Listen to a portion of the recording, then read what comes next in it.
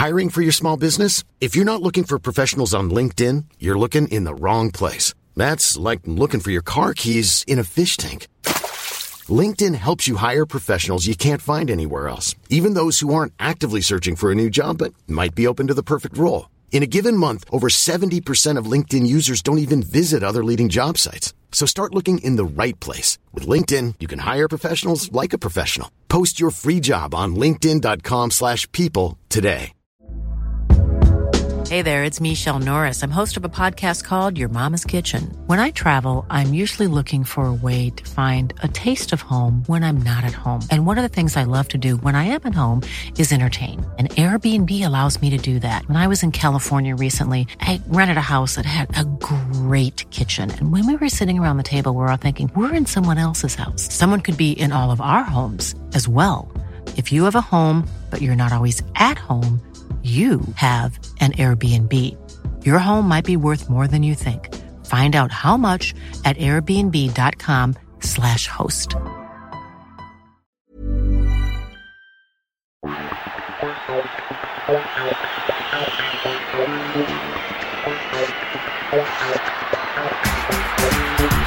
Hi, it's Ainsley Maitland-Niles here. Welcome to this edition of the Arsenal audio programme. Arsenal versus Benfica. Thursday, February the 25th, 2021. Kickoff 5:55 p.m. The contents: the manager, Mikel Arteta. The captain, Pierre-Emerick Aubameyang. Voice of Arsenal: Match action, Benfica versus Arsenal. Academy: My Story. Forward Arsenal. History: Visitors, Benfica. Player feature, Cedric. Arsenal women. Match action, Arsenal versus Manchester City. And teams.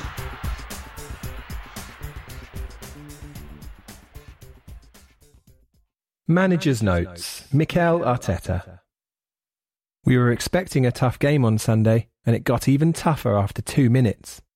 That was so frustrating because we talked about it beforehand, that we had to come out of the box really strongly, really convincingly. But we didn't, and we allowed them some time around the box. Collectively, if you allow Sterling to score a header in the middle of the box, you can't beat City like that. After that, we tried to react in the best possible way. I think we matched them up. We had some really good moments. We created some great opportunities, but we lacked the quality around the box to find the right pass and the right man to score the goal. Against that opponent, everything has to be perfect. I was pleased with the personality of the team after we conceded, though. To show that courage and to match them the way we've done is really difficult. I've seen many other games in the last few months of theirs. It's something to be positive about, but obviously we are disappointed because we got nothing from the game. That was all down to the first 10 minutes.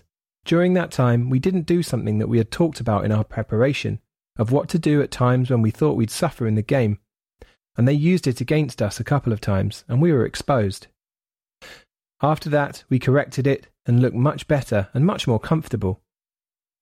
It's true, though, that there was some fatigue, and you could see that in both teams at the end. The boys are playing a lot of minutes right now. They are working extremely hard, so we cannot demand too much more of them. It was a difficult game to have in the middle of these Benfica matches, but we have been fully focused back on Europe since the final whistle on Sunday. We have just come out of a tough game. It was full gas from the beginning, so of course we will need to make some changes again tonight. Obviously, we need a fresh team and we need fresh legs as well, because decision-making and everything comes better when you are fresh. With the schedule that we have right now, it's really demanding. We have no time to recover and little time to prepare. Against City, for example, we could not prepare for the game on the field because we didn't have enough time. We have to get used to that, and we have an extra day for this game. Then straight away we go to Leicester. It's the same for most teams at the moment. But the players want to be the best that they can and prepare in the best possible way for every single match, and that's what they are doing. The Europa League is really important for us. It's one of the ways we can get back into Europe, and every defeat in the league puts us in a much more difficult position there. We have to take it game by game, and we need a run of good results. I think we have a big run of performances, but we've lost 3 games now in different ways, and it's not what we want. But we are very excited about this competition. We've been on a really strong run this season in the Europa League, and we have a good opportunity to make another step forward tonight. It's strange to be playing a home game in Athens, and very unusual, but I believe we have to try to maintain the integrity of the competition as much as we can. The only way to do that at the moment is to play at different venues, but at least it's played over 2 legs with the away goals rule always present, so not too much has changed. We have good memories of playing here. We beat Olympiacos 1-0 in this stadium last season, even if we went out in the second leg. That's a reminder for us though. The way we went out of the competition last year is our warning. The tie was in our hands, but then we conceded in the last minute of extra time. We still had a massive chance with Orba to go through, but the big lesson there is that you have to play for every single minute of the competition with a high focus. Every detail matters and every situation has to be handled, and it's about being able to manage the game in the way it's required because it's over 2 legs. The goal difference is very important, and that has to be in the back of your mind, and you have to be able to control your emotions and as well be able to change the game when you need to take it to your territory when the tie is in your hands. I hope that defeat to Olympiacos can be another motivation for us. It was a really tough experience for all of us the way that it happened because we deserved to go through, but also that created more hunger for this season to go and do more. We haven't gone through yet, so let's put more energy, more passion and more commitment into this competition to make sure we get it done. We know you will be getting behind us tonight, whether you are watching back in London or wherever you are, and we appreciate that support always.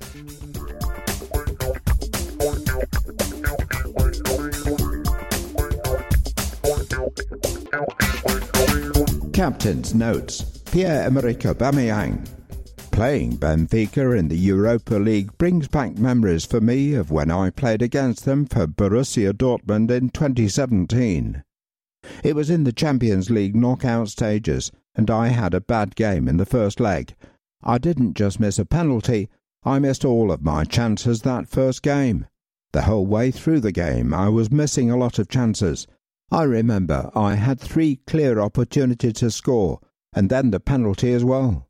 Edison was actually the Benfica goalkeeper at that time, and I remember that I came back into the dressing room afterwards, and I was really upset. Honestly, I think I cried a little bit about my performance, and when I went back to Dortmund on the plane, just before we flew, I called my family to talk about the game. I said to them that I'm going to do everything to try to qualify my team in the second leg, and I will do it for you, I promise. And then, in the end, I scored 3 goals at home in the second leg to send us through. I think in Dortmund, when you play at home in the second leg, it's really different, and you can change everything in that environment because the fans are unbelievable, and they give you this incredible power. This is what happened that night. It was a really great day to score those 3 goals. I hope something similar can happen tonight. I missed a couple of chances in the first leg last week as well. I should have scored, and that would have put us in a stronger position for this game. But we have another 90 minutes to play tonight to get the job done. The difference to that game for Dortmund, of course, is that we are not at home tonight, and we won't have our fans with us. To be honest, it's really, really strange to see what's happening with this round. We played against Benfica in their home game last week in Rome, which was unusual too, for them and for us.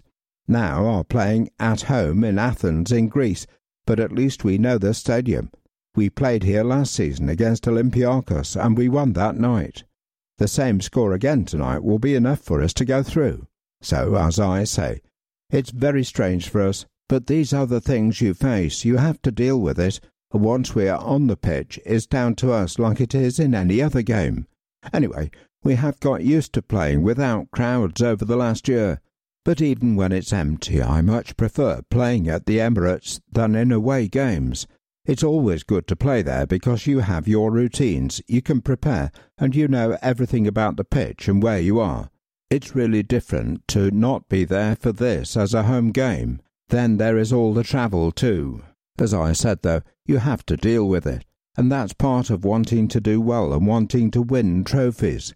We had to deal with it last season too, and we did really well to win the FA Cup.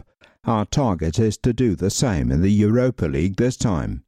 We all want the competition to continue, so this is what we have to do.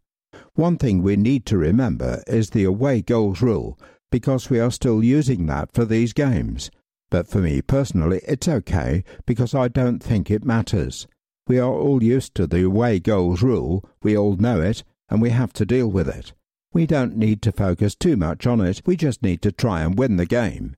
It would have been better to go into this game after a good result at the weekend, but Manchester City were just too strong for us on Sunday. The really frustrating thing for us was that I thought we matched them up for most of the game, had a few chances ourselves, and could have got something for it, but after you concede in the first 2 minutes, obviously everything becomes much more difficult, especially against a team like City. We showed our personality after that goal, though. We kept playing and believing we could get something. We need to show that same attitude tonight for the whole match against Benfica. If we can do that and impose our game on them, I'm sure we can get the win. We'll be trying everything because it's another huge match for us. Thanks for your support.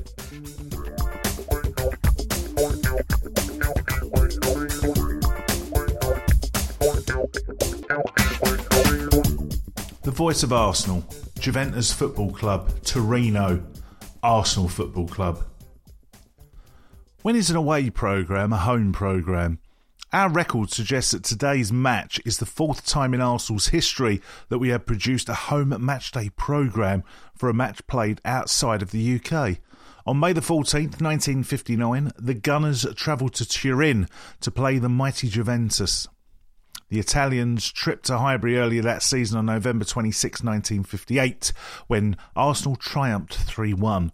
The programme was predominantly in Italian, but produced in a very familiar Arsenal style for the match, which, in the tables were turned, Juventus claiming a 3-1 win this time. In May 1966, Arsenal travelled to Turkey to play 2 games against Beşiktaş. The first 2-0 defeat in Istanbul on the May the 21st, the second 4 days later in Ankara, which ended 0-0. A single programme was produced for both matches in a classic Arsenal design. On the Gunners' pre-season tour of Australia in 2017, the club created a souvenir programme. For the 2 fixtures against Sydney FC, 1-2-0, and Western Sydney Wanderers, 1-3-1. On July 13th and July 15th, retrospectively, both matches were played at Stadium Australia in Sydney. This programme was created in-house in the UK by the programme team, but printed in Sydney. In addition, relatively recently, the club produced 6 programmes for home games played at Wembley in our Champions League campaigns for season 98-99 and 99 and 2000. Finally, the programme produced by the Arsenal programme team for the visit of Farnborough for an FA Cup 4th round tie on February 13, 2003 was technically an away programme, due to Farnborough opting for their move to the home draw at Highbury. The issue featured managers' notes and players' interviews with representatives from both clubs, with thanks to Andy Kelly. Members' virtual quiz. Reckon you know your Ali Diaz from your Aubameyangs? There's a brilliant virtual members quiz taking place on March the 3rd, and if you prove to be the ultimate Arsenal anorak, you could win yourself amazing prizes, including a football signed by the Arsenal legend in attendance, an Arsenal shirt by the 2021 men's first team, a £100 Arsenal Director voucher, a ball signed by the men's first team. The quiz will be hosted on Zoom and will start at 7:30. Participants will submit their answers via the Kahoot app and we'll let you into a little secret. The fiendish questions have been devised by the Matchday programme team, so it must be good. Register your interest now to take part. There are limited spaces available. It's on a first-come, first-served basis. If you have been successful, you'll receive an email and an RSVP after registration. Go to the news section of arsenal.com to enter. Away goals rule in place. If today's game ends 0-0, Arsenal will progress to the next knockout round in the way of away goals rule. Any score draw of 2-2 or higher will see Benfica advance. If the match ends 1-1, 2 15-minute period of extra time will ensure away goals will count double in extra time. If it remains 1-1 after extra time, penalties will determine the winner. Draw for the next round. The winners of this round of 32 tie will go into the round of 16 draw, which takes place tomorrow at Nyon, Switzerland at midday UK time. The two-legged round of 16 games will take place on March the 11th and March the 18th. For this draw, there are no seeding or country protection. Rescheduled games. 3 Premier League matches have been rescheduled. Burnley versus Arsenal, Saturday, March the 6th, kick-off 12:30, originally 3 p.m. It's live on BT Sports. Arsenal versus Tottenham Hotspur, Sunday, March 14th, 2021, originally Saturday, March 13th, kick-off 4:30, live on Sky Sports. West Ham United versus Arsenal, Sunday, March 21st, 2021, originally Saturday, March 20th, kick-off 3 p.m, live on Sky Sports. Historic headache for Rob. Rob Holding became Arsenal's first ever concussion substitute when he was replaced by David Luiz on 82 minutes in the game against Man City on Sunday. After an accident knee to the head from City's Joao Cancelo, Rob was subbed with a green form, meaning David wasn't part of the Gunners' 3 substitute allocation. The concussion substitution meant that Pep Guardiola's team were allowed an extra sub, which they didn't utilise. The new ruling, which is being trialled by the Premier League until the end of the season, also allows for a second concussion substitute if required, with the opposition of them acquiring a 5th substitution option. Mikel Arteta confirmed that Rob will miss a few days' training following the concussion, but at the time of writing, no decision has been made with regards to selection for the game today. Arsenal remembers Thomas James Marshery, beloved son of Jason and Rebecca, was born sleeping on January the 23rd, 21. Jason held his son whilst they watched Arsenal versus Southampton match. Thomas will always be remembered. Love the Baines family. Brian Stibbons, who passed away on January the 29th, 2021, aged 69. A lifelong fan who was a season ticket holder clock-in for many years, he will be deeply missed by all who knew him and forever loved by his family. George Old, aged 76. George leaves behind a lifetime of happy memories for both his beloved family and more friends than one who the man has had to write them. A lifelong gooner, a true gent, and we miss you terribly, dear friend. Lawrence Castine, May 28th, 1959 to December 28th, 2020. A loving father, grandfather, friend to many and a true gooner. He will still be watching them with us. He would just be in a different seat. Forever in our hearts, Roberta and Francesca. Charlie Barnes, Chaz, Bubba, Herbert, a lifelong gunner who passed away on February the 7th, 2021. Still watching every game, reunited with his Werner. Gareth Bryant, 1958 to 2021.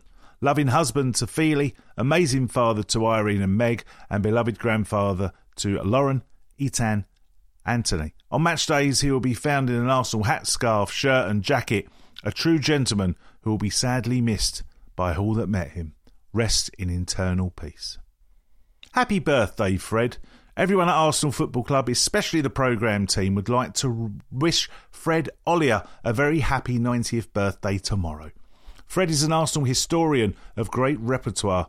The author of Arsenal, A Complete Record, also provides a valuable service in poring over every matchday programme and collaborating with all statistics for the first team and the academy sides. His help on the programme has been invaluable over many, many decades. Thank you, Fred, for your hard work at Arsenal Football Club, as it remains hugely appreciated. Here's to many, many more games coming under your scrutiny for the years to come. Ref Watch. Dutch referee Bjorn Kleppers is a very experienced official and has been taking charge of the Champions League and Europa matches since 2009. This is the 47-year-old's first Europa League assignment with the Gunners, but he did take charge of our 1-0 win away in the Champions League against Borussia Dortmund on November the 6th, 2013. Aaron Ramsey headed the only goal of that game, and for Arsenal's team, which included Pierre Mertesacker and Mikel Arteta, the latter was booked. Dortmund, including ex-Gunners Mkhitaryan and Socrates, and young striker Pierre-Emerick Aubameyang, came on the 74th minute on his hometown in Odlischlaw. Programme ITK. 4 players have played in European competitions for both Arsenal and Benfica. They are Stefan Schwartz, Michael Thomas, Jose Antonio Reis and David Luiz.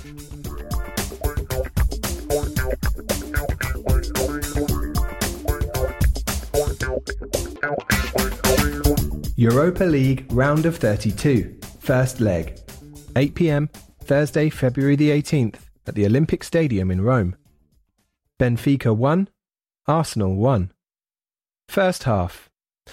We returned to European action after the winter hiatus for the first leg of the Round of 32 match against Benfica, and though this was counted as the away leg, the match was played in neutral territory due to travel restrictions. We started the game well in control, dictating the tempo of the game, and we should have taken the lead after 20 minutes. Hector Bellerin sprinted away on the right, slid the ball across goal for Pierre-Emerick Aubameyang unmarked at the far post. But on this occasion, our captain's aim was lacking, and his shot went to the wrong side of the upright. We were nearly punished for our missed chances late in the half when Grimaldo pounced on a loose Granit Xhaka pass, but Dani Ceballos got back well to block. Second half. Benfica took the lead from a penalty award from an Emile Smith-Rowe handball. Pizzi duly tucked away from 12 yards. We had scored in each of our previous 22 Europa League games, and we kept the run going. Cedric got in behind the defence to latch on to a Martin Odegaard pass, and centred for Saka to convert from close range.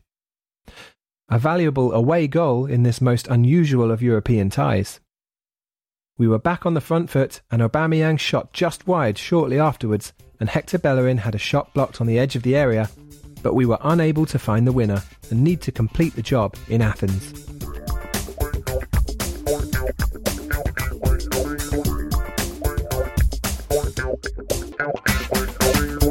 Developing strong young gunners.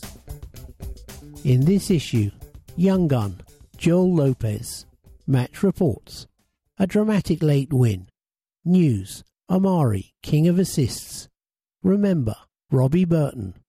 Stats, results and fixtures. Young gun Joel Lopez. Talking to Aidan Small. Born, Spain, March 31st, 2002. Height and weight, 1.8 metres and 70 kilos. Position, left back. Boots, Adidas Copper. Signed for Arsenal, August 2018. When Arsenal came calling, it was an opportunity that I just couldn't turn down. Barcelona was all I'd ever known, but I knew straight away that this was the club for me. I loved growing up in Barcelona. As a kid, maybe 5 years old, I remember playing with my brother and dad in the park, and we'd spend hours practicing passing, dribbling and skills. Anything really, as long as the ball was at my feet. We had a park just outside our apartment in Barcelona, and it was really nice to grow up in an environment like that. My family taught me everything. Obviously, I was lucky enough to watch some of the greatest Barcelona teams of all time too. It was a real golden era of the club. When I was really young, I remember going to Camp Nou for the very first time, and Ronaldinho was on the pitch.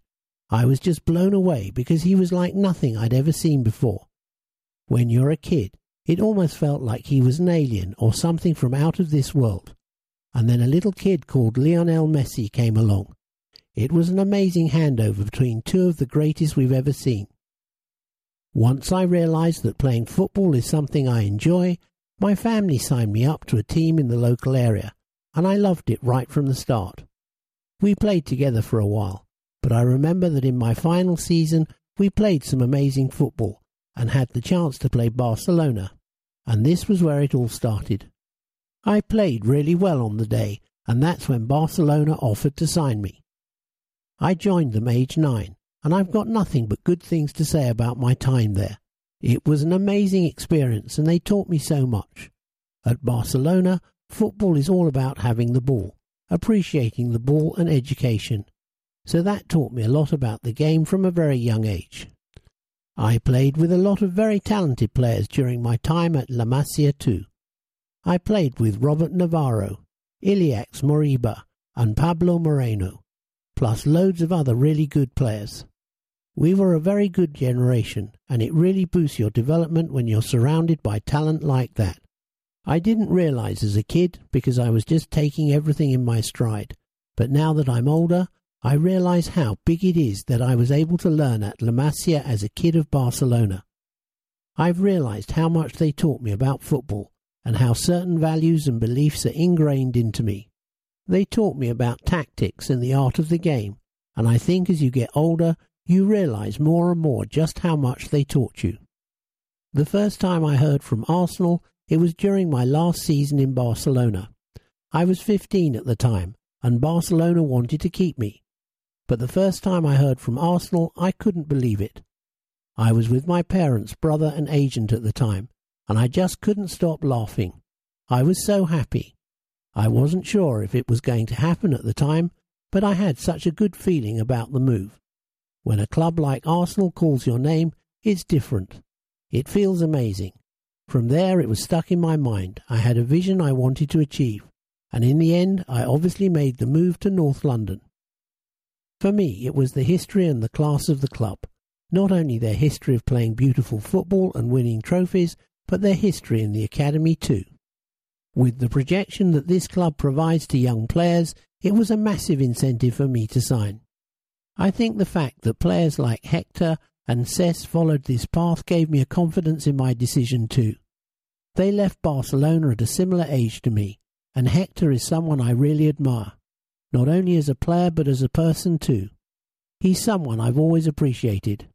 Hector has been amazing to me ever since I joined the club, but it's honestly not just me in the academy.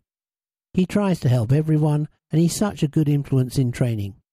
I don't need to say anything about Hector on the pitch because we all know how important he is. It's easy to forget that he's still only 25 too, because he burst onto the scene at such a young age. I've been here at Arsenal for 3 years now, and I've loved every minute of it. I remember when I first joined, I was shocked at the physicality of the game compared to Spanish football, but I adapted really well to Arsenal's style of play. I couldn't believe how much everyone was running during my first game. It was such a new experience to me. They were so passionate and physical. But I realised straight away that I needed to step up, and now I believe I'm a much more physical and aggressive player. Rate yourself. Scores out of 100. Speed 88. Shooting 61. Dribbling 75. Strength 69. Passing 75. Defending 70. Joel Lopez, Lowdown. Earliest memory of football, playing in the park with my brother and dad. Got me into playing football, dad and brother. First footballer I looked up to, Ronaldinho. Favourite football shirt owned, Ronaldinho and Messi Barca shirts. My football memorabilia, I've worn my shin pads since I was 9. Supported as a child, Barcelona. Best goal I've scored, versus West Ham under-18s away. Best performance, the final of an under-16 tournament against Espanyol. Favourite training drills, rondos. Best piece of skill I've done in a game, Elastico. Best moment of my career so far, signing for Arsenal. One type of goal I'd like to score, volley from outside the box. A player to score a one-on-one to save my life, Neymar. If I could completely change position, I'd play at number 10. Best friend in football, Karl Hein. Other sports I'm good at, tennis and basketball. Ambitions this season off the pitch. Good grades in A-levels. The important non-playing attributes of young footballers. Ambition, humility and confidence. Biggest lesson I've learned off the pitch at Arsenal. Adapt to different scenarios and situations in life. Me. Favourite footballer of all time, Lionel Messi. Most played Spotify artist, Michael Jackson. Favourite musician, Travis Scott. Favourite trainers, Black Yeezy. Best football attribute, speed. One thing I need on an away day, music. One thing I want to do in my football career, win the Champions League. Academy match reports, Under-18 Premier League South. Tuesday, February 16th, London Colney. Arsenal 1, Edwards 90, West Ham United 0. Arsenal Under-18s, Grazik, Norton Cuffy, Foran, Monlouis, Ogungbo, Henry Francis, Bandiera 74, Sweet, Sirjan, Hutchinson, Butler Oyeji, Ideo, Edward 64. Subs not used, Kovacic, Arway, Jeffcott.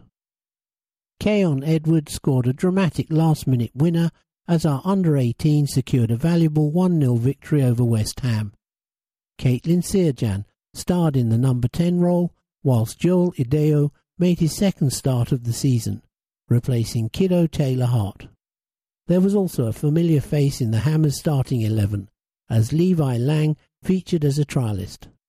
Keen to bounce back from our 3-2 defeat at Crystal Palace last week, we started strongly with Sirjan playing a delightful lofted pass to Ideo, who cut inside from the left and fired just over the bar.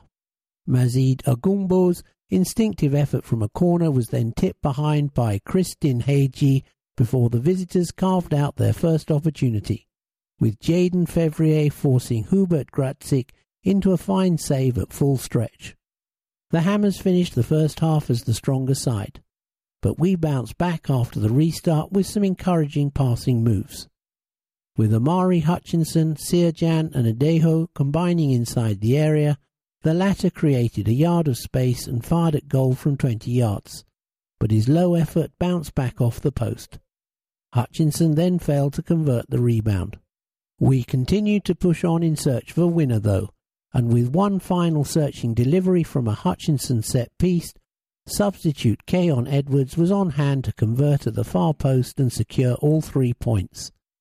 The result sees Ken Gillard's side climb up to 5th in the Under-18 Premier League South table with 22 points at the halfway mark of the season. Academy News. New Saints date. We have received confirmation that our upcoming Premier League 2 clash with Southampton has been rescheduled. The fixture was originally due to take place on Sunday, March the 7th, but will now take place as follows. Southampton Under-23 versus Arsenal Under-23, Friday, March 5th, 2021. Kick-off 2 p.m. to be played at AFC Tottenham. Hutchinson helps out. Omari Hutchinson's fine form continued last week as he became the top assister in the Under-18 Premier League. The youngster provided a match-winning assist to Keon Edwards via a curling free-kick delivery, securing a 1-0 victory over West Ham and taking his tally up to 7 for the season. A creative and technical young midfielder, Amari is capable of playing in the centre as a number 10 or even the wing. He's also scored twice for our Under-18s this season, bagging against Leicester and Tottenham in back-to-back fixtures. Keep up the hard work, Amari. Academy Alumni. Catching up with former Arsenal Academy players as they continue their pro careers away from the Emirates. Robbie Burton. Wales youth international midfielder Robbie is currently starring in the Croatian top flight for Dinamo Zagreb. Gravesend-born Robbie joined the Hale End Academy at Arsenal when he was just 6 years old and became a full-time scholar in 2016 as part of the same cohort as Reece Nelson, Emile Smith-Rowe and Dan Ballard. He soon established himself as a key member of our Under-18 side and played in all 8 FA Youth Cup games in our run to the final in 2017-18. He progressed to play for the Under-23s and captained the team in 2019-20. An attack-minded central midfielder with wonderful technique, he was selected as part of the first-team pre-season tour to the USA in 2019, but did not make a competitive first-team appearance before he left the club in February 2020. He initially played for Dynamo's reserve side, but progressed to the first team and made his debut at the start of the current season. He has since been regularly involved, helping Dynamo to the top of the table, and also made his Europa League debut in November, shortly before turning 21. The ex-gunner was on the substitutes bench for Dynamo's 3-2 away win against Russian side Krasnodar in the first leg of their Europa League round of 32 match last week. Maybe see you in the last 16, Robbie.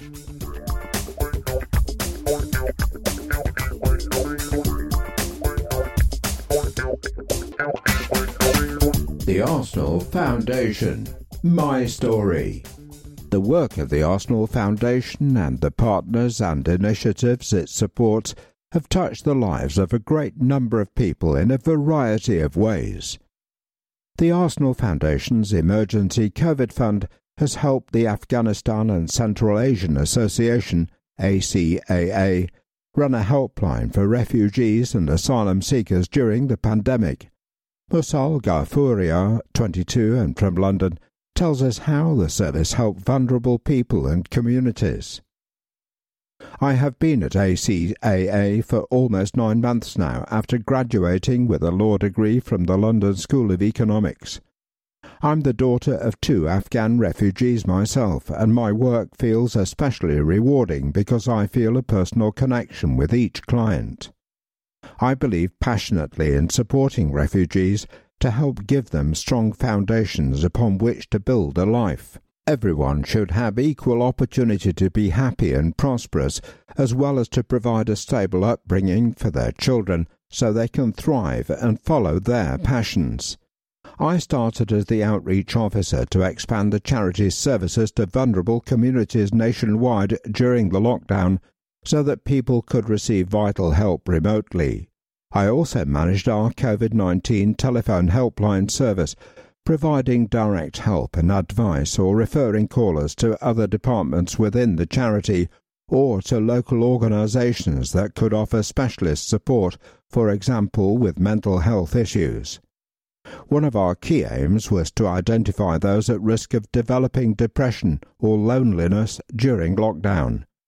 The helpline ran for 24 hours a day, initially for 3 months from June to August 2020, yet it remains open now. I established a 2-way referral network with local organisations in each city, which enabled me to both receive referrals and refer callers to support organisations. That meant, for example, I could arrange for food bank and clothing deliveries, which was a big help for those struggling to get help because there was a language barrier. The target audience was vulnerable communities, including refugees, asylum seekers, and BAME minorities, who were disproportionately affected by the lockdown. The Arsenal Foundation helped to buy a new office mobile phone, including its bills, to ensure all calls would be answered during the day, as well as contributing to my salary, with which I also bought a phone to keep operational 24/7. Help with housing was a frequent request. This may be a compound effect of the struggle for housing refugees face ordinarily alongside the government's effort to temporarily house the homeless during the quarantine period. We also received calls about welfare and social engagement, and mental health issues were common, a reflection of the increased pressure on families caused by the lockdown, but also a promising increase in confidence for refugees and asylum seekers to seek help over tensions in their homes. We are very grateful for Arsenal's support. I believe affluent organisations are important in supporting grassroots organisations to stabilise the lives of vulnerable communities. Ultimately, the benefits of helping refugees, ethnic minorities and vulnerable people to achieve their goals are universal because, with the right support, everyone is capable of becoming someone great. For more info, visit acaa.org.uk.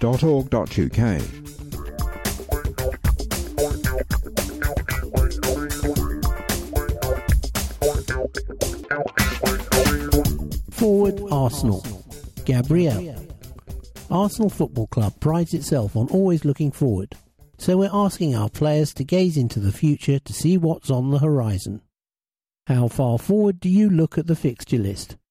I always try to focus on the game ahead. So if we're playing against Manchester City next month, for example, I don't keep thinking about Manchester City. I always think game after game, because if I start thinking about Manchester City, tomorrow I might play against another team that might also do us harm. So I always try to think about one game at the time. At which stage of the week do you start thinking about your next game? I start thinking about a game on the first day of the week. I start thinking about the game, about what I need to do to help the team, to mark a player, and so on. So I start working on it at the start of the week. Do you get nervous before the game? You do get butterflies in your stomach. It's normal. You can ask any player. But I'm really chilled. Once I get on the pitch and touch the ball, I feel a lot calmer. How do you feel on the night before a game?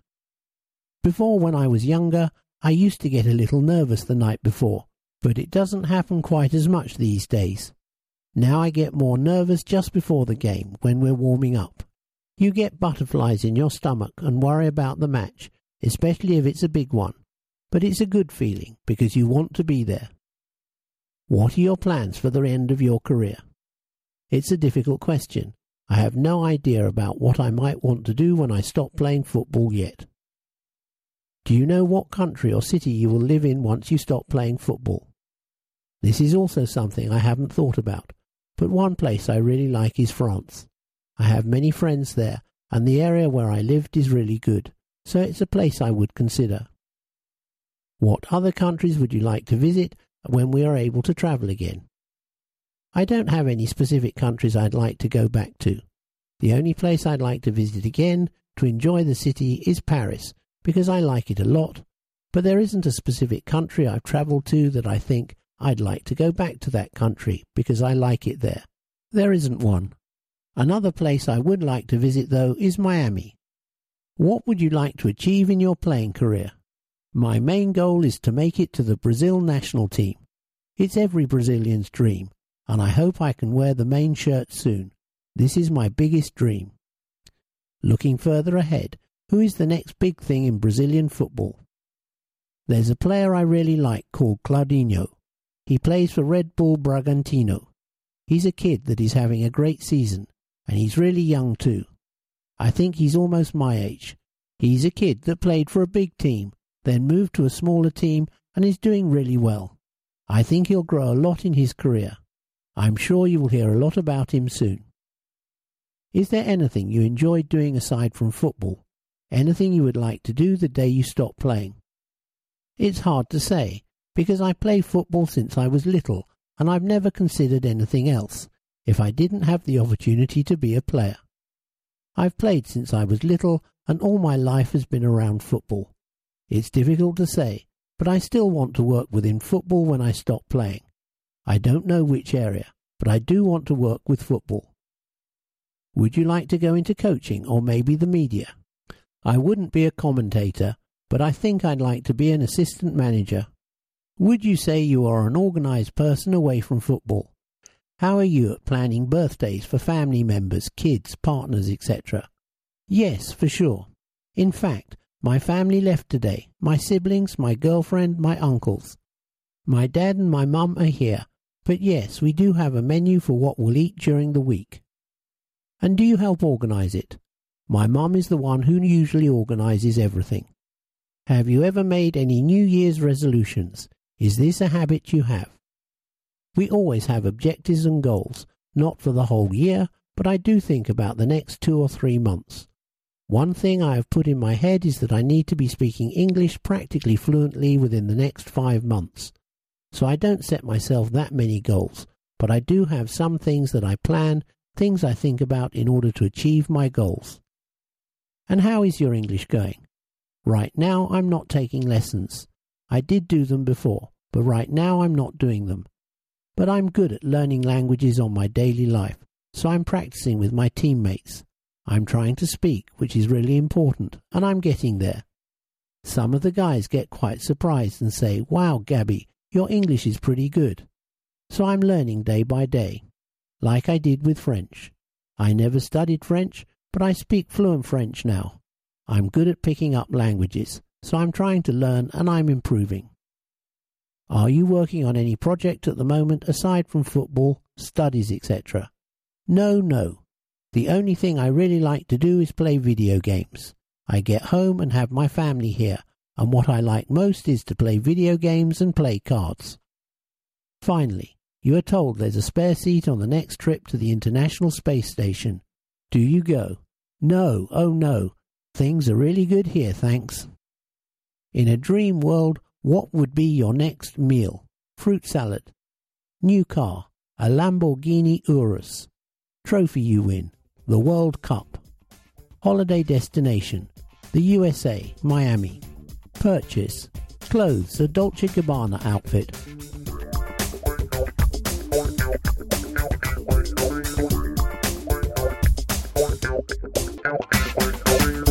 Throwback 4. Arsenal historian John Sperling looks at a quartet of interesting games between Arsenal and Benfica. Champions Challenge match, August the 4th, 1971. Arsenal 6, Benfica 2. Scoring for Arsenal were Graham with 2, Roberts, Armstrong, Radford and Story with a penalty. For Benfica, Jorge Diamantino. After suffering a 2-0 reverse in Lisbon 5 days earlier, Batista and Portuguese superstar Eusebio scored the Eagles' goals. Double winners Arsenal were keen for revenge in London on a warm summer's evening. The Gunners, who'd opted out of competing in the annual Charity Shield clash at Wembley due to having arranged a series of prestigious international friendlies, set about the Portuguese league champions from the off. Defender John Roberts nodded in a cross by left-back Sammy Nelson. Striker John Radford headed in a George Armstrong cross in the 34th minute, and then Armstrong made it 3-0 just before half-time. After an out-of-sorts Eusebio was substituted at half-time, Benfica clicked into gear, and Jorge netted a diving header in the 53rd minute, and Diamantino fired a cracking shot past Jeff Barnett in the 73rd minute.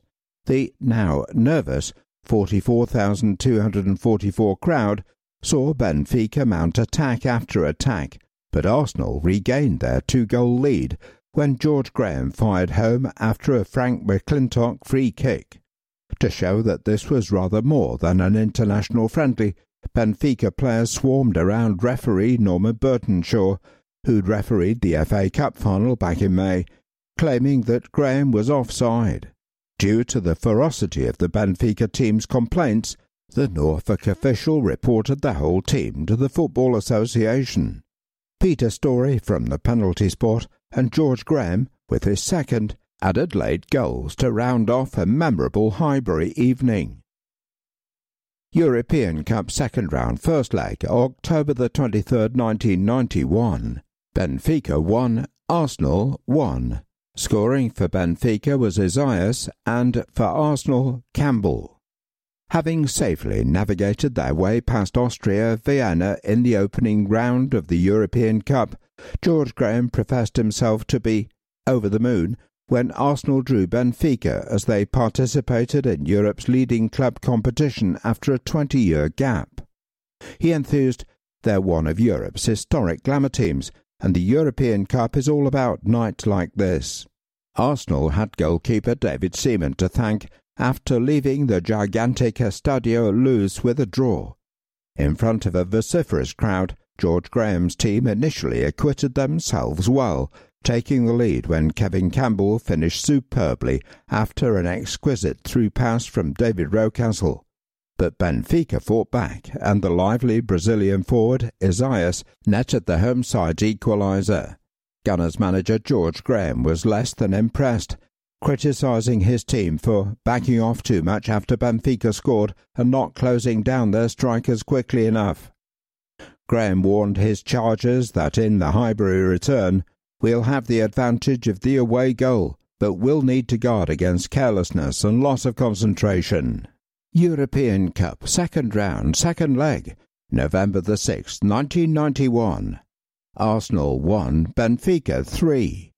Scoring for Arsenal was Pates, and for Benfica, Esaias with 2 and Kulkov.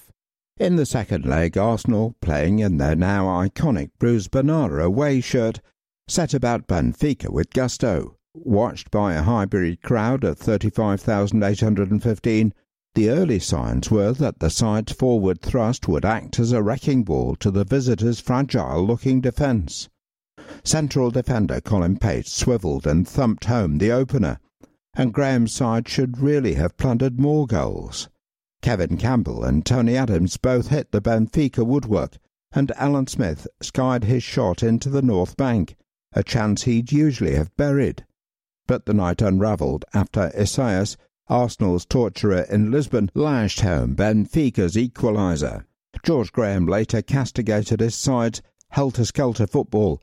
The key to playing in Europe is patience and guile, and not to panic. Once Esaias equalised, we collapsed.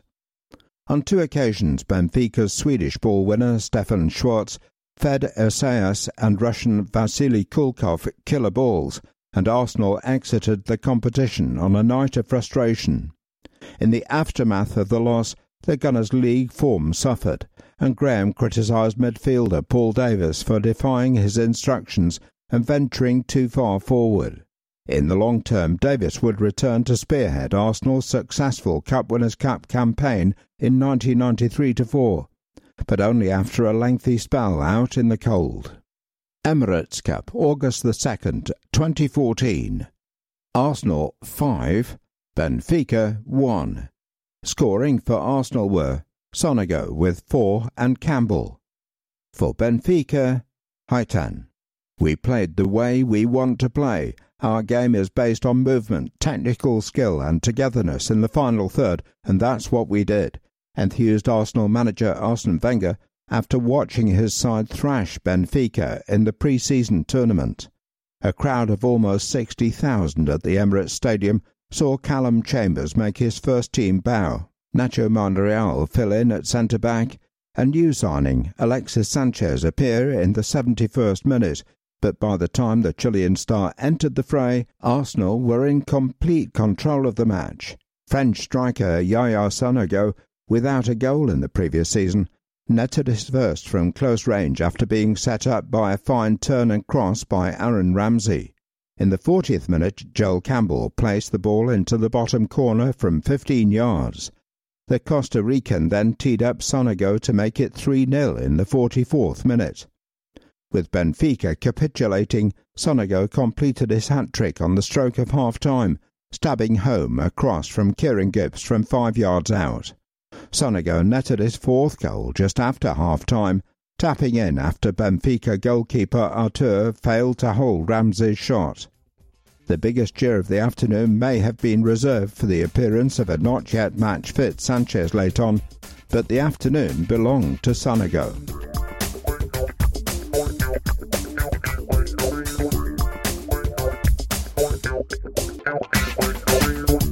The Visitors, SL Benfica, by Mike Hammond.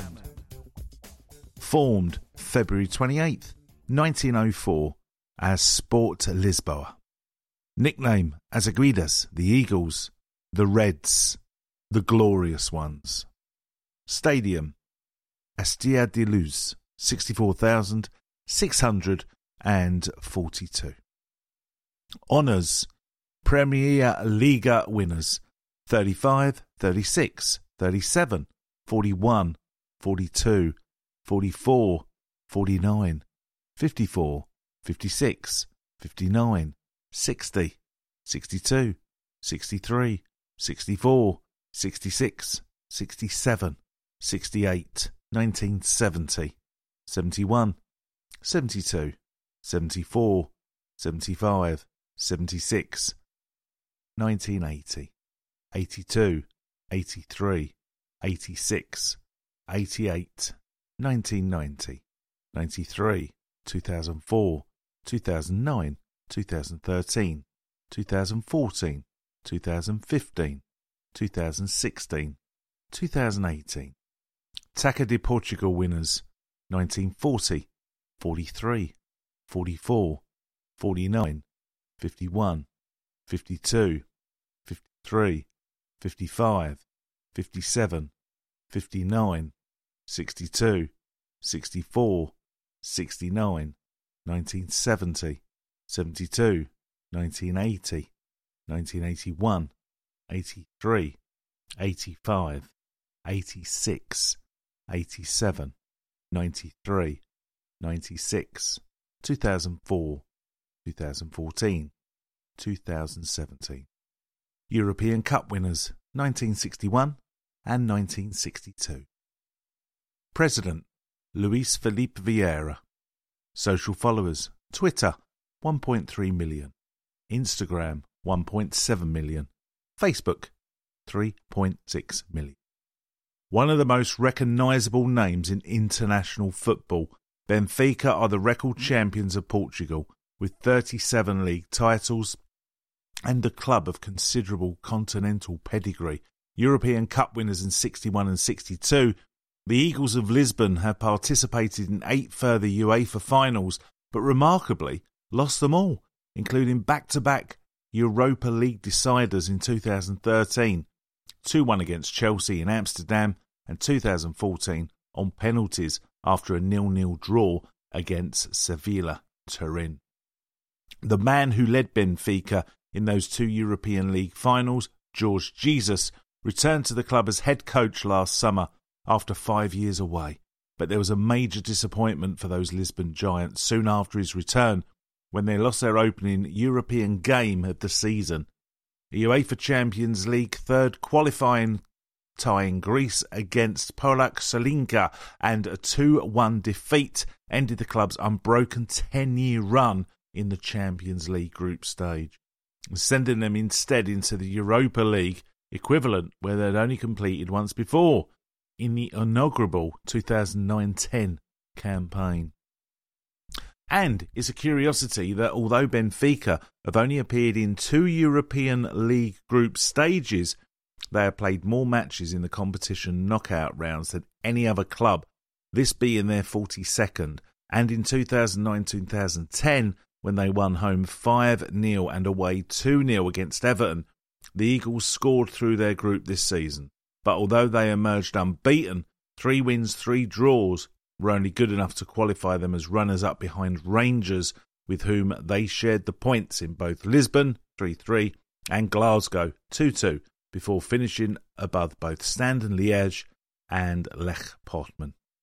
Last week's 1-1 draw against Arsenal in Rome not only preserved Benfica's unbeaten run this season, European League, but also stretched their undefeated home record into the competition. Despite the temporary move from Estádio da Luz to Stadio Olimpico to a record 26 matches, now, like the Gunners, they must do battle again on foreign soil, making a return trip to Greece as they endeavour to make 6 rounds of the 32 qualifications out of 7. The only failure having come last season when they were knocked out by Shakhtar Donetsk. Runners-up in the double FC Porto in both Portuguese League and the League Cup last season, Benfica seemed likely to regain the Premier Liga crown that they won in 2018-19, having fallen a long way behind local rivals Sporting, who beat them 1-0 in a stoppage-time winner in a pressure-packed derby at the start of February. But they are more than halfway towards securing a return to the final of the Portuguese Cup, having won the first leg of their 4 duel with Estoril 3-1 away. The second leg takes place next Thursday. The night after the conclusion of the other semi-final in the Braga and Porto meet in Estrela de Draga, level pegging at 1-1 after the first leg. Mutual admiration. Stefan Schwarz played just a single season for Arsenal in 94-95, but his excellent contribution left many supporters thinking what might have been when he headed to Fiorentina in the summer of 95. After what was to be a tumultuous season for Arsenal Football Club, the Swedish midfield player played 49 games, scoring 4 goals, 2 of which came in the Gunners' run in the European Cup Winners' Cup final when he played the full 90 minutes against Real Zaragoza. He joined Arsenal after starting in Sweden in the 94 World Cup, where his team finished third. Prior to that, Stefan has spent 3 seasons with Benfica, whom he have joined from Memelo in his homeland. He won the Portuguese Cup in 1993, followed by the league title in his final season at Stade de Luz, and became recognised as one of the leading central midfielders in Europe.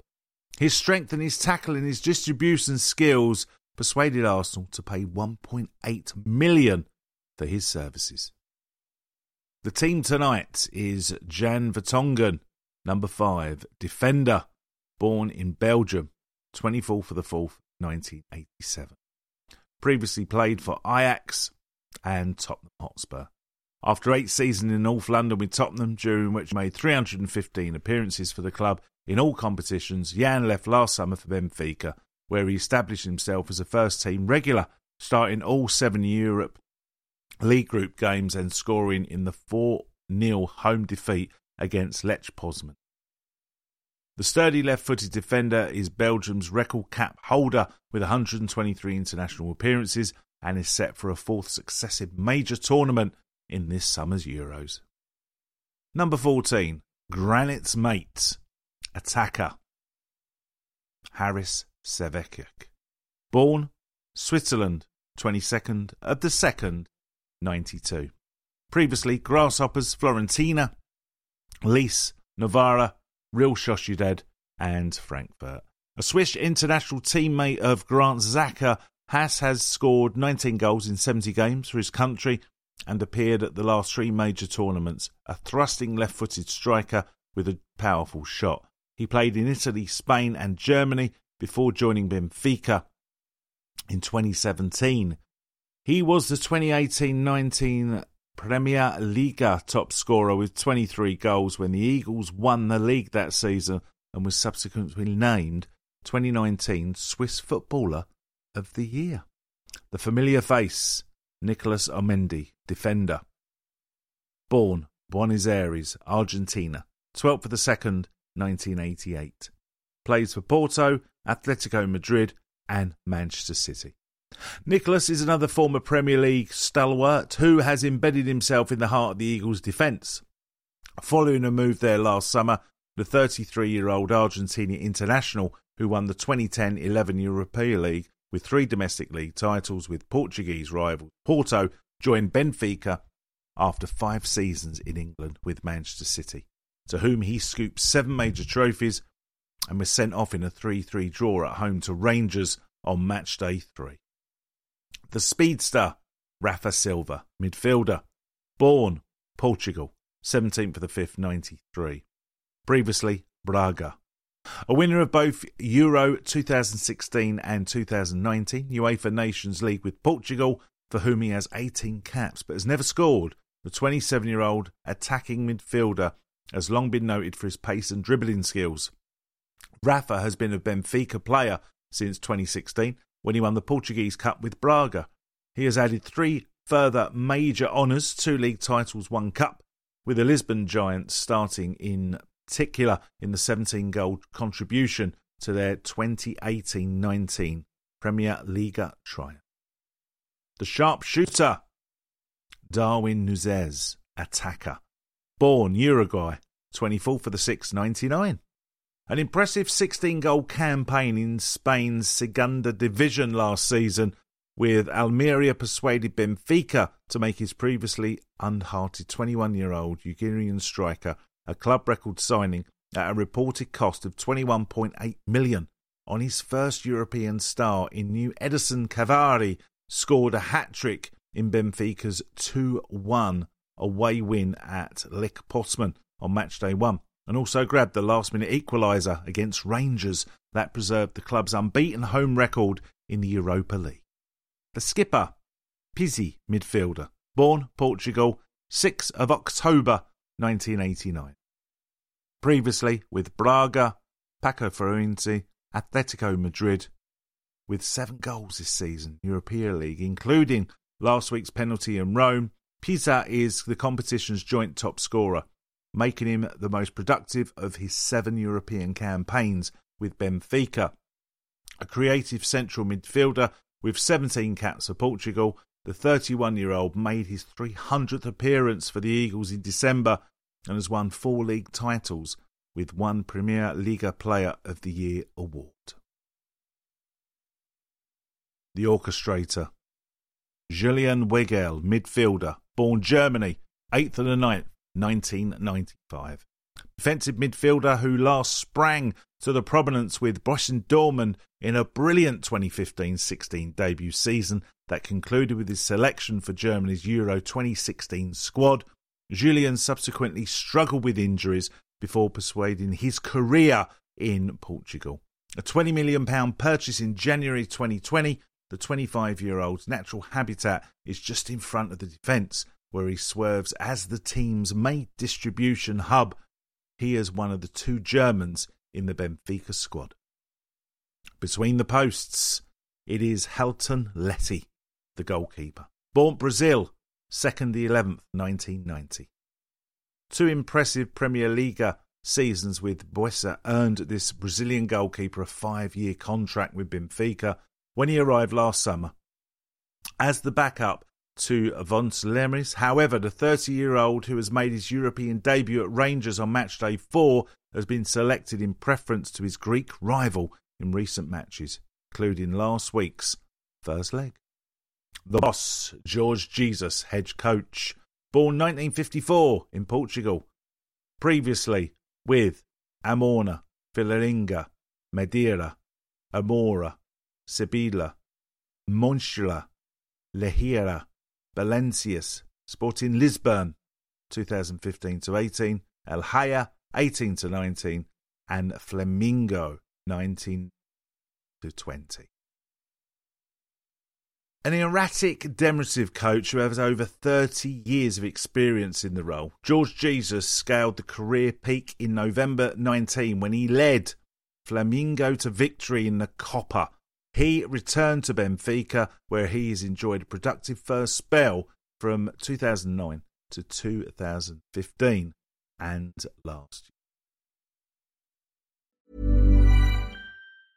Ryan Reynolds here from Mint Mobile. With the price of just about everything going up during inflation, we thought we'd bring our prices down. So to help us, we brought in a reverse auctioneer, which is apparently a thing.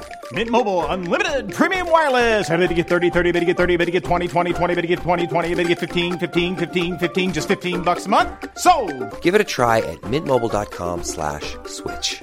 $45 up front for 3 months plus taxes and fees. Promo rate for new customers for limited time. Unlimited more than 40 gigabytes per month. Slows full terms at mintmobile.com. Everyone knows therapy is great for solving problems, but getting therapy has its own problems too, like finding the right therapist, fitting into their schedule, and of course, the cost. Well, BetterHelp can solve those problems. It's totally online and built around your schedule. It's surprisingly affordable too. Connect with a credentialed therapist by phone, video, or online chat, all from the comfort of your home. Visit BetterHelp.com to learn more and save 10% on your first month. That's BetterHelp, H-E-L-P.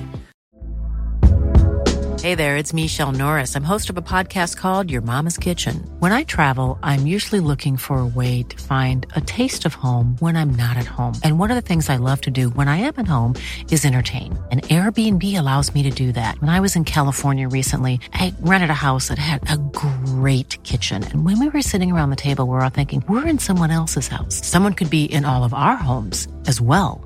If you have a home, but you're not always at home, you have an Airbnb. Your home might be worth more than you think. Find out how much at airbnb.com/host.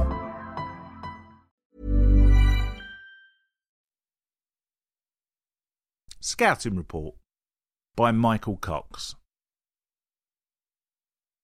Benfica's manager Jorge Jesus deployed a 3-5-2 system in last week's 1-1 draw in the first leg. This was both a surprise because he hasn't previously fielded that shape this season, and also not a surprise because he's chopped and changed formations regularly in recent weeks, searching for the right combination of player after Benfica's form has tailed off alarmingly. Perhaps the most notable feature of last week's game was the high defensive line used by Jesus, when he was a very brave move against Pierre-Emerick Aubameyang, and it was especially bold considering that Van Vertonghen and Nicolas Omendi haven't been the quickest these days.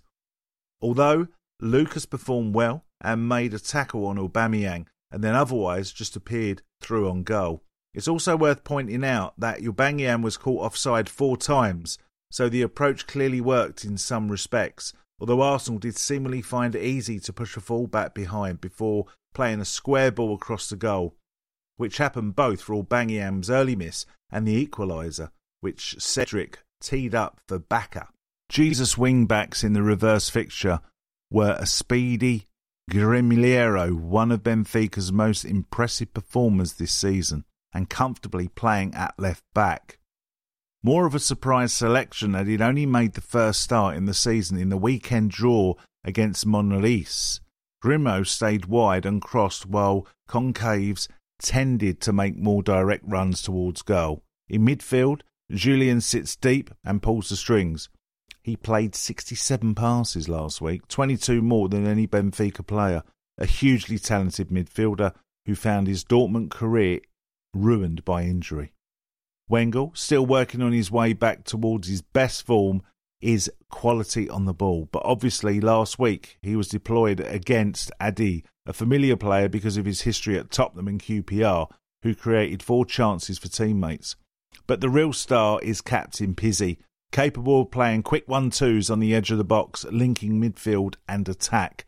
Up front, Jesus fielded 2 strikers, Nunez and Waldschmidt. Nunez is a proper all-round number 9 and considered to be the great Ugandan striker of the mould of Luis Suarez and Cavani, and has also been linked with a move to one of Europe's major leagues. He is likely to start again here. Although Waldschmidt was sacrificed at half-time and has been a rotation option this season, Jesus has plenty of other attackers to choose from. Rafa is a speedy winger, generally fielding on the right but capable of playing almost anywhere. Harris plays up front and runs the channels well, potentially making him a good option away from home on the counter, whilst intelligent forward Everton, who won the Copa America Golden Boot in 2019, hasn't entirely settled at Benfica in his first year since leaving Gremio, but nevertheless very capable of scoring goals.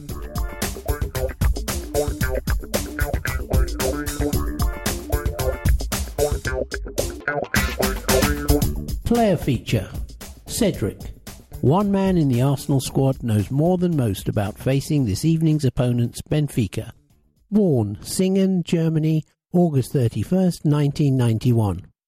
Joined Arsenal permanently from Southampton on July 1st, 2020. Previous clubs: Sporting Lisbon, Academia, loan, Southampton, Inter Milan, loan. Debut versus Norwich City, home, Premier League, July 1st, 2020, won 4-0. First goal versus Norwich City, home, Premier League, July 1st, 2020, won 4-0. International honours, 2016 UEFA European Championship winner with Portugal. Follow me. Follow Cedric on Instagram, at Cedric Soares 41. Experienced Portugal international Cedric grew up in the youth academy at Benfica's city rival Sporting Lisbon, spending 17 years there before his move to Southampton in 2015. He played in many editions of the Derby de Lisboa while there, and was able to put his local knowledge to good use in the first leg of this tie, albeit being played at a neutral venue away from Benfica's Stadium of Light home. But Cedric was suitably inspired by facing his old adversaries and sent in the cross for our equalising and potentially valuable away goal scored by Bukayo Saka. That was on Cedric's 8th consecutive start for the side, the last 7 of which came at left back, and the versatile defender exclusively told the Matchday programme all about his recent run in the side last week. You've been filling in at left back lately, which you did previously with Southampton and Inter Milan. How have you found it here? Of course, it's very different to playing on the right for me, but I can always adapt to new positions, and I will always adapt for what the coach needs. I will be ready for anything that the coach and the club need me to do. If he needs to play left back, then I guarantee that I will give my best 100%. What did the coach say to you about playing at left back?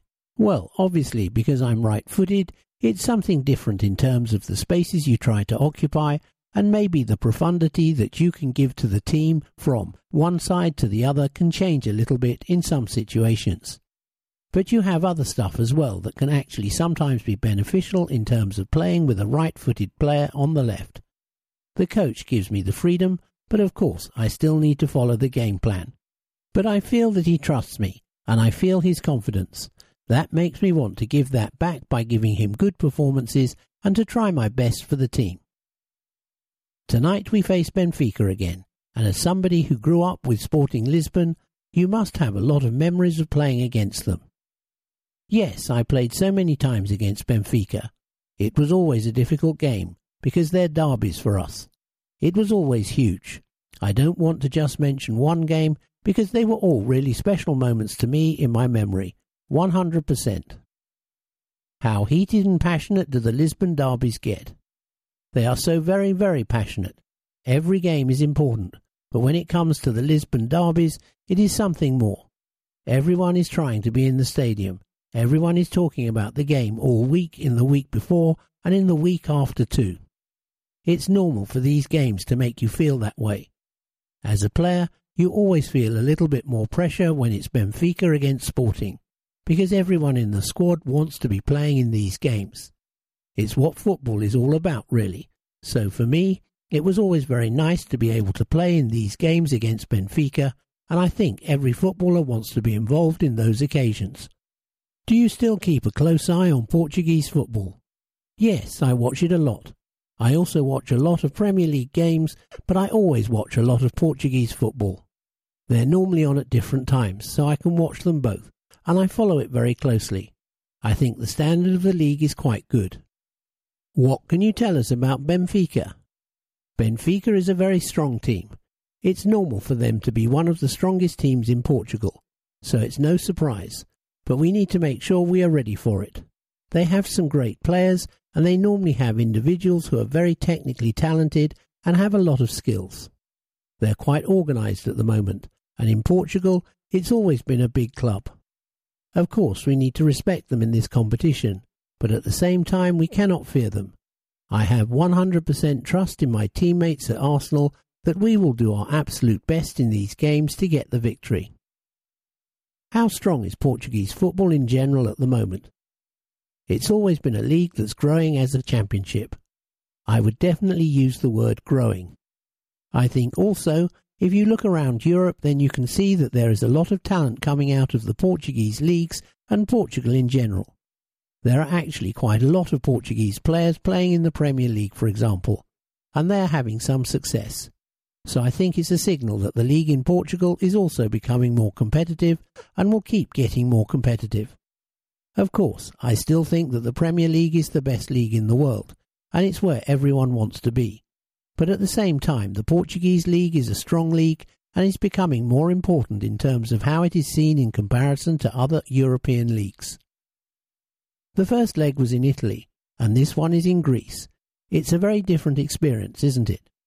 Yes, it's quite strange. I've never lived in a situation like this.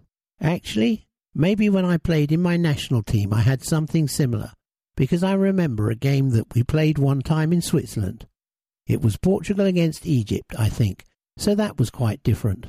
But at that moment in time the stadium was open, and that helped. Right now, playing in Italy and Greece, it will be a strange feeling, but in another way, because the fans are not here, the game doesn't have this influence from the outside in terms of the crowd, and who the crowd is supporting. We know it will be a tough game, and we must be ready for it. Do you think maybe in the future that teams will play one game in a country that neither team is from, and maybe that's the future of European football? I didn't see this question coming. I don't know. I really don't know. But what I can say is that I honestly believe it is still really important that you get to play in your own stadium and then you play away. It still has quite a big influence on the game in these European Cup competitions. Is there anything that you've learned during the pandemic or something that you can take forward when we do have fans back in? Of course, in the beginning it was quite strange. We were so used to the fans, and I think they are such an important part of the game. But it's important that even if they are not there, We know that they are following us and that they are with us, even if it just has to be through the TV. But it's really important for us to keep our concentration levels up, because sometimes when you don't have the fans, you may actually lose a little bit of concentration in the game. And I think that this has been improved because we are now playing every week like this, with nobody in the stadiums. Is concentration the biggest difference to having crowds in then? I love crowds. Honestly, I love the crowds. Personally, I would love to be playing with fans, and I have always loved that feeling of a crowd. It makes the game so much more emotional, and I'm an emotional person. I like it a lot when the game has this atmosphere and this environment surrounding it, and the pressure that it brings. At the end of the day, this pressure is the thing that can really take you to another level, and it can make you give even more than you thought you could give because the fans just help you and you want to give them the victory. I think right now all of the teams are getting used to playing without fans, and in the beginning it was of course different. Nowadays we are used to it, and I think we are getting better with the levels of concentration. Do you think not having the fans in is actually helping you in terms of coaching? Not just in terms of the manager, but as a defence, with your goalkeeper and all of your teammates, because there is no competing noise level. In terms of communication, yes, it is definitely easier. You can hear everything, but don't forget, the opponent also hears you and your coach. So of course, when our coach wants to pass a message, it passes much quicker to all of us, but that means every player on the pitch, even the opposition. It makes it much easier for us to talk to each other during the game. I remember back to during the Euros, I couldn't even talk to the player next to me. He was only 5 meters or so away, but you just couldn't really talk to your teammates because of the noise of the fans, which made it quite hard in terms of communication. But like I said, this is part of football and I love it. I would much prefer to lose part of our communication to have the fans back in. Arsenal appearances. Season, Premier League, start 9, sub 3, total 12. Europa League, start 6, sub 1, total 7. FA Cup, start 2, sub 0, total 2. League Cup, start 2, sub 0, total 2. Community Shield, start 0, sub 1, total 1. Total, start 19, sub 5, total 24.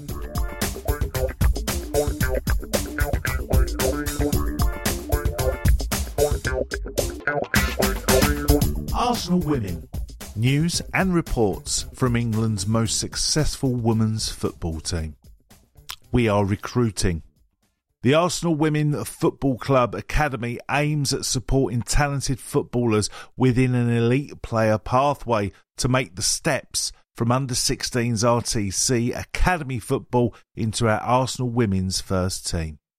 The Women's Super League Academy ensures that all players are able to develop their football as well as continuing with their education to ensure that players have a dual career pathway.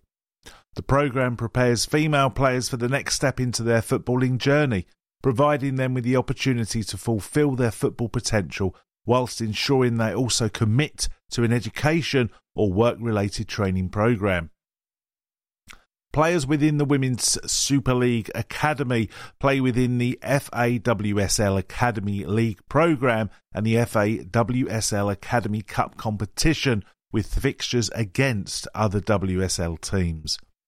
As well as our WSL Academy programme, we also provide an alternative 16 to 19 college education programme in association with Oaklands College.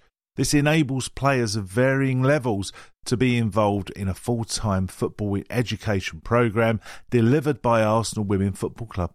While staying at Oaklands College, players who are not yet considered to be at the level required to play for the WSL Academy will be offered an opportunity to trial for our Oaklands College Women's Football Academy programme. Please go to Arsenal Women's section of arsenal.com where you'll be able to complete an application form. 2020-21 fixtures. Aston Villa, February the 28th, away. March the 7th, Birmingham City. March the 17th, Manchester United. March the 27th, Tottenham Hotspur. April the 3rd, Bristol City. April the 24th, Brighton and Hove Albion. May the 1st, Everton. May the 8th, Aston Villa. To be arranged is West Ham United. Women's Super League. Arsenal currently sit 4th in that Super League. Top is Chelsea, then Man City, then Man United, then Arsenal, followed by Everton, Reading, Brighton, Tottenham Hotspur, Birmingham City, Aston Villa, West Ham United and Bristol City. Arsenal currently have 23 points and have played 13 games. 7 wins, 2 draws, 4 losses.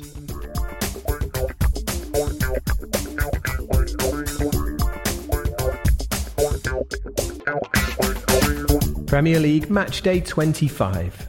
4:30pm, Sunday, February the 21st, at the Emirates Stadium.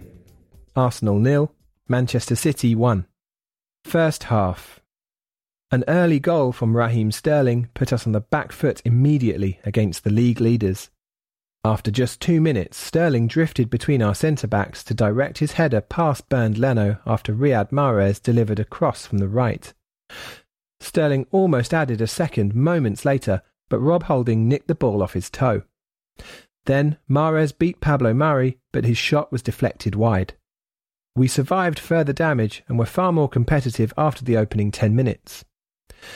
We looked dangerous whenever Bukayo Saka ran at City in central left positions, and his link-up with Kieran Tierney was especially productive. Tierney supplied regular crosses, but City dealt with them all. One cutback from the Scotsman did allow Saka to get a shot in, but the ball hit Pierre-Emerick Aubameyang. Second half. Saka was a threat after the break too. One slaloming run ended with a blocked shot. At the other end, Leno was at full stretch to keep out Ilkay Gundogan's precise effort. City was still seeing more of the ball, but we reached the final 20 minutes still very much in the game, and almost levelled in bizarre circumstances. Cancelo's attempted clearance turned into a wild back pass, and Ederson, not wanting to handle the ball, volleyed straight to El Neni. His first-time effort had power, but flew wide.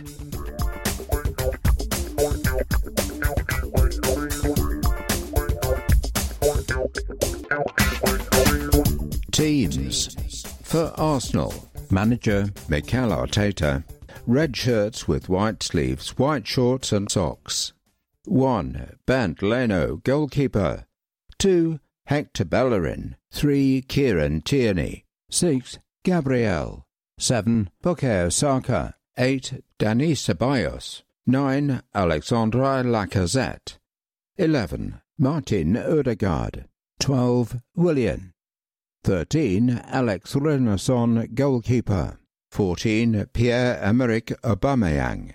16. Rob Holding. 17. Cedric Soares. 18. Thomas Partey. 19. Nicolas Pepe. 21. Callum Chambers. 22. Pablo Mari. 23. David Luiz. 24. Reece Nelson. 25. Mohamed Elneny. 30. Eddie Nketiah. 32. Emile Smith-Rowe. 33. Matt Ryan, goalkeeper. 34. Granit Xhaka. 35. Gabriel Martinelli. 38. Folarin Balogun. 41. Ben Control. 66. Miguel Aziz. For Benfica, manager Jorge Jesus. Blank shirts, shorts and socks. 1. Mile Svila, goalkeeper. 2. Gilberto. 3. Alejandro Grimaldo. 4. Lucas Verissimo. 5. Jan Vertonghen. 7. Everton. 8. Gabriel. 9. Darwin Núñez. 10. Luka Volschmidt. 11. Franco Cervi. 14. Haris Severovic. 17. Diogo Gonçalves. 19. Chiquinho. 21. Pizzi. 27. Rafa Silva. 28. Julian Weigl. 30. Nicolas Otamendi. 33. Yardel. 34. Andre Almeida. 38 Pedrinho, 49 Adel Tarabt, 71 Nuno Tavares, 75 Branimir Kalaicha, 77 Helton Leite, goalkeeper, 82 João Ferreira, 88 Gonçalo Ramos, 99 Odysseus Vlachodimos. Match officials, all from Netherlands. Referee Bjorn Coopers. Assistant referees Sander van Roekel, Erwin Zeinstra. Fourth official Danny McKelly. VAR Paul van Berkel.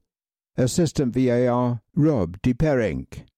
Today's other fixtures: Ajax 2 versus Lille 1. Shakhtar Donetsk 2 versus Maccabi Tel Aviv 0. Napoli 0 versus Granada 2. Hoffenheim 3 versus Molde 3. Villarreal 2 versus Salzburg 0. Rangers 4 versus Antwerp 3. PSV 2 versus Olympiacos 4. Leverkusen 3 versus Young Boys 4. Dynamo Zagreb 3 versus Krasnodar 2. Roma 2 versus Braga 0. Leicester 0 versus Slavia Prague 0. AC Milan 2 versus Red Star 2. Man United 4 versus Real Sociedad 0. Club Brugge 1 versus Dynamo Kiev 1. The Arsenal Foundation, helping young people fulfill their potential through education and sport.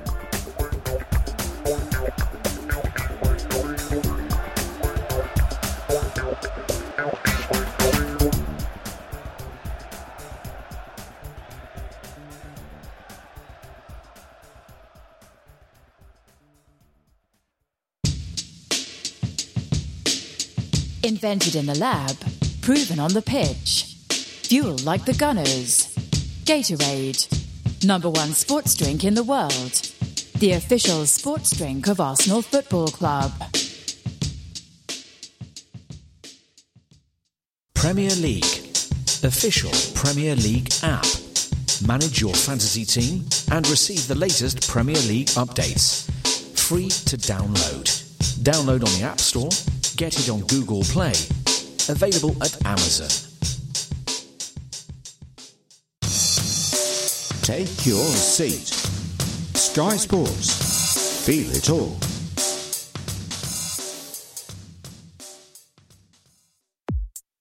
Arsenal are home. New 2020-21 home kit. On sale in store and online.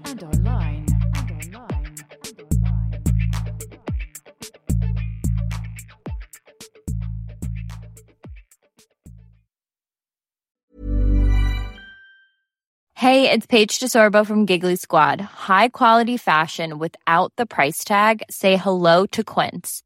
I'm snagging high-end essentials like cozy cashmere sweaters, sleek leather jackets, fine jewelry, and so much more. With Quince being 50 to 80% less than similar brands. And they partner with factories that prioritize safe, ethical, and responsible manufacturing. I love that. Luxury quality within reach. Go to quince.com/style to get free shipping and 365-day returns on your next order. Quince.com/style. Mom deserves the best, and there's no better place to shop for Mother's Day than Whole Foods Market. They're your destination for unbeatable savings, from premium gifts to show-stopping flowers and irresistible desserts. Start by saving 33% with Prime on all body care and candles. Then get a 15-stem bunch of tulips for just $9.99 each with Prime. Round out Mom's menu with festive rosé, irresistible berry chantilly cake, and more special treats. Come celebrate Mother's Day at Whole Foods Market.